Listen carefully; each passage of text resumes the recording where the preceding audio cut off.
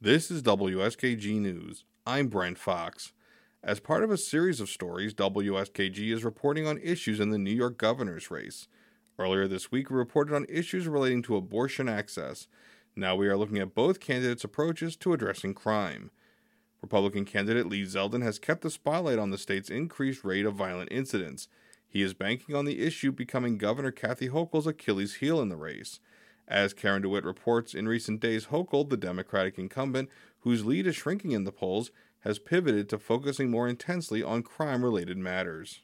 Republican candidate for governor and Long Island Congressman Lee Zeldin has made reducing crime a central theme of his campaign. He's aired ads blaming his opponent, Democratic Governor Kathy Hochul, for the increase in violent crime. The ads portray scenes of mayhem. You're looking at actual violent crimes caught on camera in Kathy Hochul's New York. Zeldin says the crime spike is because Hochul and the state legislature have backed several criminal justice reforms. They include an end to many forms of cash bail and changes that send 16 and 17-year-old defendants to family court and juvenile detention if they're convicted, instead of to criminal courts and adult prisons. Parole requirements have also been eased.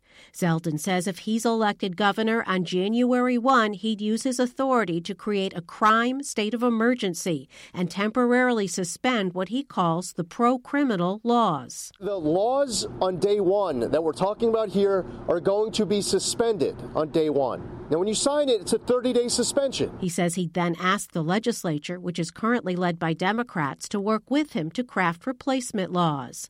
Zeldin's held several campaign events each week outside crime scenes, including one on October 9th outside his own home on Long Island, after a drive-by shooting occurred outside his house while his twin 16-year-old daughters were inside. I'm standing in front of crime scene tape in front of my own house. The daughters hid in a bathroom and called police and their parents, who were at a campaign event. The two 17-year-olds who were shot were taken to the hospital and survived. Zeldin says the incident frightened and angered him. You can't get me more outraged than right now. Hochul expressed relief that none of the Zeldin family were harmed, and she says she ordered state police to help with the investigation. But the governor disagrees that the state's criminal justice reforms, many approved in 2019, are the reason for the higher crime rate.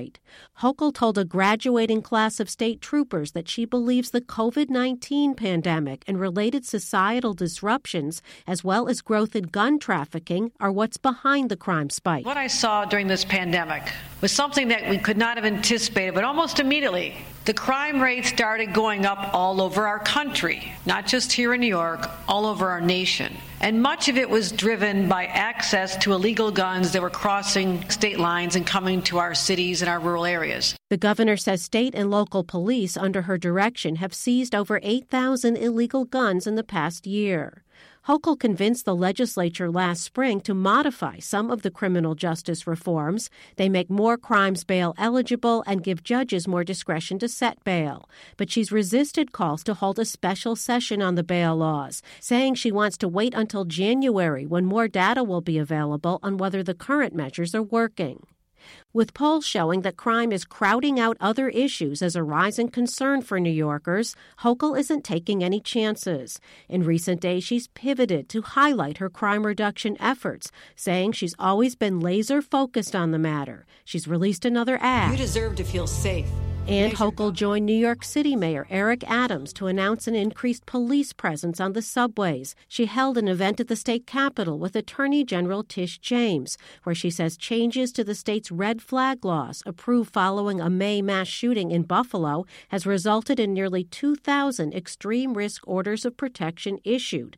She said that perhaps prevented numerous crimes. New Yorkers want to know this. Are you focused on this? Are you taking steps? Are you making a difference? And the answer is yes. Republicans called Hochul's actions a Hail Mary pass as Election Day approaches. In Albany, I'm Karen DeWitt.